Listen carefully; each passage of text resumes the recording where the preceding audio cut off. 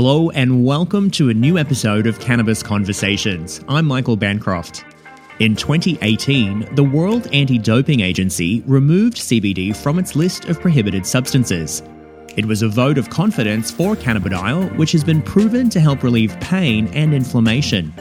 According to a 2020 review published in Sports Medicine, CBD has the ability to promote physiological, biochemical, and psychological effects useful for athletes. It may not only be beneficial for pain management, but also for performance-related anxiety and recovery. On this episode, we'll explore how CBD can help athletes maintain peak physical performance. Who better to join us than George Cruz, who's played professional rugby for England and now plays for Japan, and is also the co-founder of 4-5 CBD, a brand made by athletes for athletes. Thanks so much for joining us, George. I guess let's start with the past 12 years. You've been a professional rugby player. So what prompted your entry into the world of CBD? You make it sound like a long time, that. I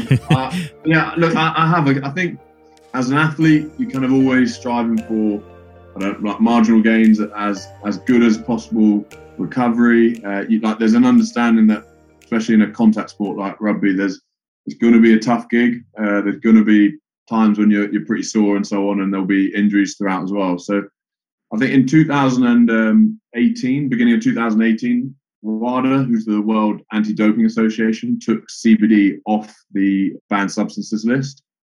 And also subsequently at the same time, my co-founder Dom Day, who's a Welsh international rugby player, had a operation in January. I had one in February.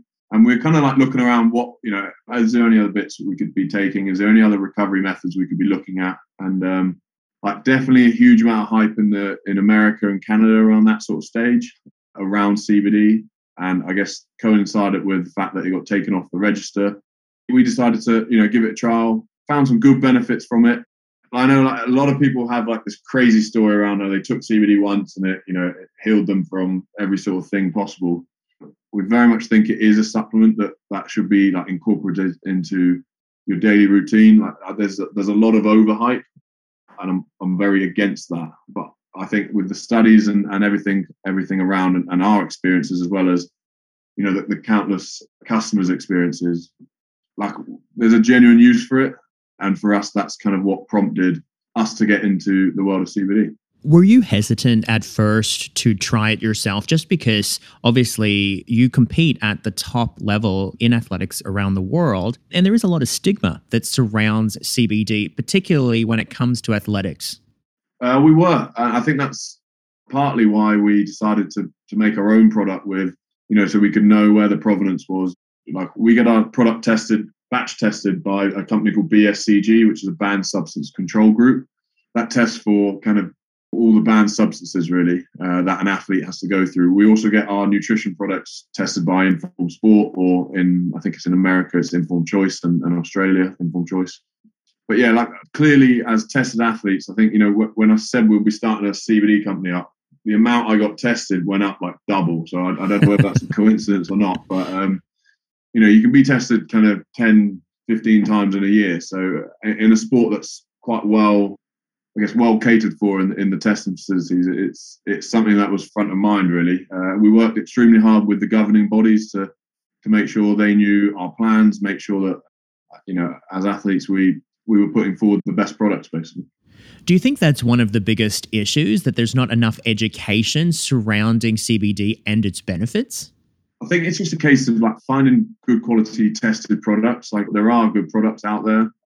There are an awful lot of terrible products out there as well, because clearly in a market where there can be potential for good growth, and some interesting figures been banded around, there is that attraction for people to jump in and jump out quite quickly. So I'd look at ones which have third-party testing on their websites, readily available, but also if you can get something like BSCG, or get something which is another form of verification or validation, then aim for those sort of products as well. Speaking of the bodies that govern, where does Top League stand on CBD use today? I haven't really explored that too much. I think we're looking to introduce our nutrition into Japan through mainly Amazon. So that's CBD side of it. They do have a growing CBD culture. They obviously got a culture which is very health kind of orientated. So that is something, but also they're very, things like cannabis, they're very strict on, and there's a complete zero tolerance policy on areas like that. So although obviously CBD being an extract, it's a growing area, and there is, as regulation improves around the world, this will also be seen throughout Japan, I'm sure. How does playing for Japan compare to playing for England and also now running a business in an industry that is so highly scrutinized? In terms of Japan, it's a wild experience. It's something completely different. Like, I think from the UK, we're quite, I guess, sheltered sometimes to different cultures, to different experiences. And this is something which has been unbelievable as a personal growth level. And I've also, clearly the rugby is quite good as well. I've enjoyed that, enjoyed playing a different style.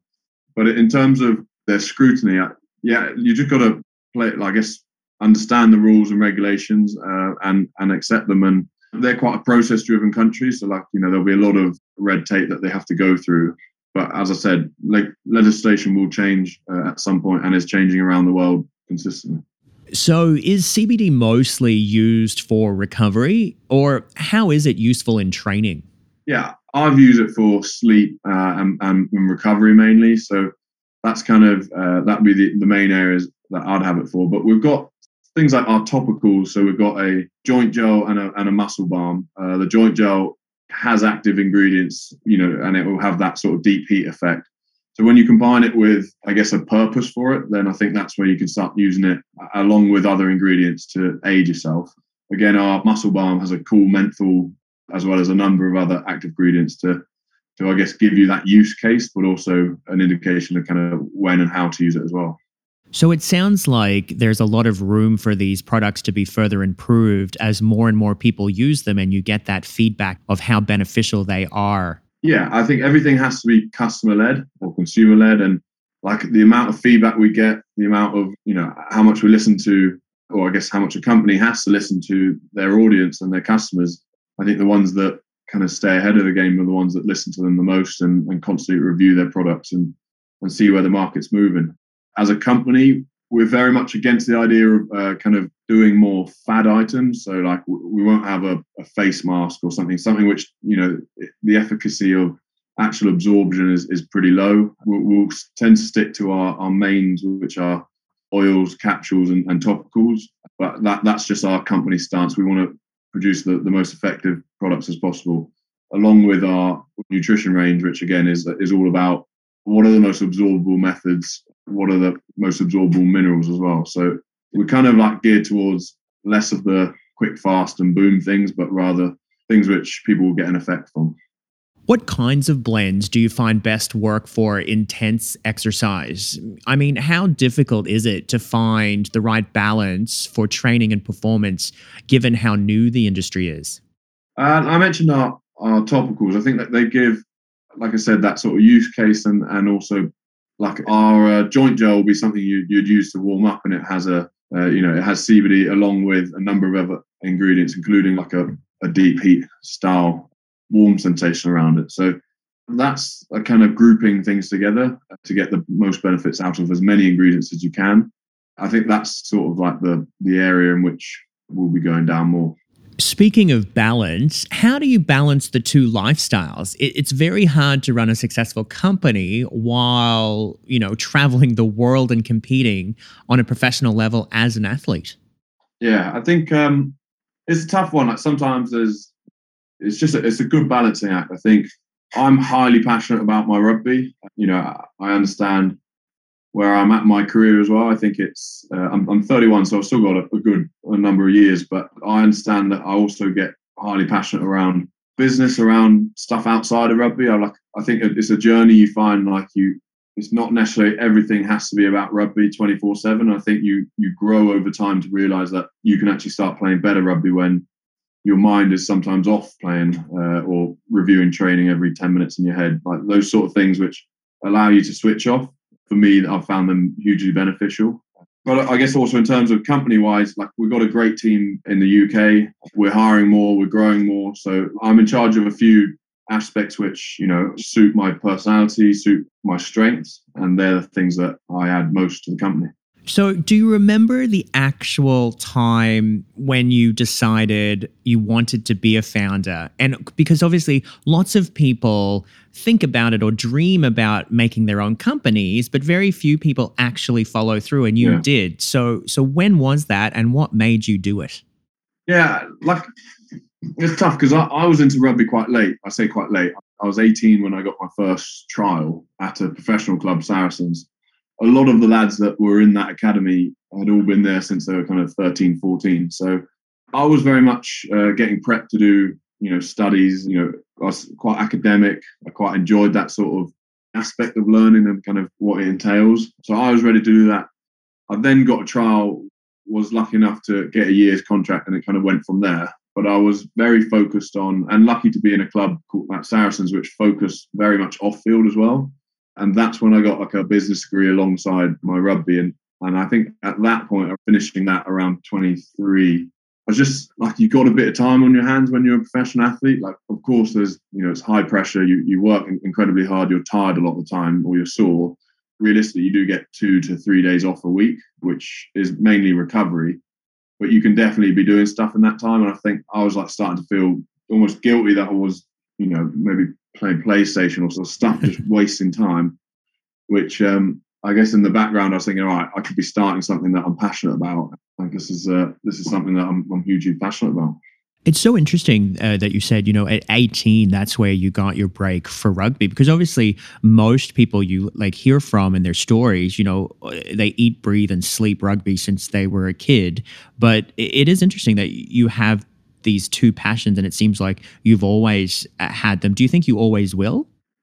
I hope so, yeah. I mean, they're good passions to have, I think. Like, the thing that in terms of a business passion, from my point of view, when I'm a rugby player, it is interesting to me because there's just heaps of learning. So like, you've got a business degree, but you're also a professional athlete, to then go, doing investment rounds, doing retail calls, planning marketing stuff. Like, there's so much which has just originally felt so out of my depth, but was on a steep learning curve. That for me, it's something that I'm hugely passionate about. We're also incredibly lucky as athletes in general. I'd say that people are willing to lend a little bit more of a hand, and that kind of, with the contact base you can get through rugby, especially in international level in, say, London or England, it's kind of opens up a few doors. And I think it'd be insulting, I guess, if you didn't explore those opportunities as well. Well, I think it's a steep learning curve for anyone. What was some of the biggest lessons you've learned to date in, forming, developing, and launching the business? Heaps, really. Like, I think the big one is for a person who has some idea about business, but clearly, like I said, pretty out depth in a lot of areas. Just not being afraid to ask people for advice, or ask people who are clearly more experienced or for advice, and kind of leaving the ego at the door. Really, I think as athletes, we're constantly used to being told, okay, you've got a game at the weekend, you play well, you do your review, you play badly, you do your review, here's something you got to work on, go back. So I think that sort of weekly or sort of regular improvement cycle is something that definitely lends itself to athletes that want to learn more about business. I wouldn't say we have a high ego that gets dented quickly. So I think that the ability or eagerness to want to learn through accepting that there's other people that are a lot more experienced and you can pick their brains, really. Are there any traits from your rugby playing days that have helped when you're now tackling running the business? Yeah, I mean, scrummaging doesn't really help in a retail meeting when you're trying to convince them. Well, it depends if they, maybe it could. Yeah, exactly. I think a good one is team environments in sports. You can really get, especially if you start winning some trophies, or you start building as a team, you can really become quite passionate around your teammates and relationships, and the team camaraderie really becomes something. I think that the ability to try and put that into a business sense in terms of engaging with anyone, the suppliers, the customers, if you can bring that sort of ability to engage, ability to talk to your customers from a bit more of a passionate point of view, that's something which I think we might have an upper hand on. Whereas clearly there'd be a lot of areas which we would have a lot of learning to do on as well. Well, speaking of upper hand, what sets your company 4/5 CBD apart from all the other CBD companies in the market? How is it different? I think ours definitely like highly driven by active people, and so like it's all geared towards that. I think in terms of like the nutritionists we've got on board, in terms of the structure of the company, we've got 10 international athletes that are invested into the company. So these are like, there's a company which is geared towards active people, and the products reflect that, the formulations reflect that, but also the quality of the testing and so on is all reflected in that as well. That's what I'd say, like just knowing the provenance of the product, because of the fact that, as tested athletes, we need to know what it's about. I think that's kind of a USP for us. Well, besides yourself, of course, do you have any other success stories of friends or fellow athletes that have used or are using CBD and experienced positive results? We get a heap of customers and athletes as well. I think to single out stuff would be tough enough, but like when we do like reviews, when we do customer feedback forms, when we do surveys, it's all geared around anxiety, sleep, and recovery. So that there are like our main hit lists of things that I guess why people land on our sites and buy our products. And that's kind of what the products are therefore geared towards those people, really. Well, sleep, anxiety, and recovery are definitely 3 areas lots of people would like help with. George, really appreciate you taking the time. No worries. Thanks for having us on. That was George Cruz. He's the co-founder of 4/5 CBD. That's it for the show. I hope you enjoyed the conversation. Be sure to tune in next time when we'll answer more of your so-called burning questions about cannabis. Thanks for listening. Cannabis Conversations is supported by Yuma. Yuma is a global wellness brand marketing and distributing hemp-derived and cannabinoid products around the world. Check out yuma.ca for more.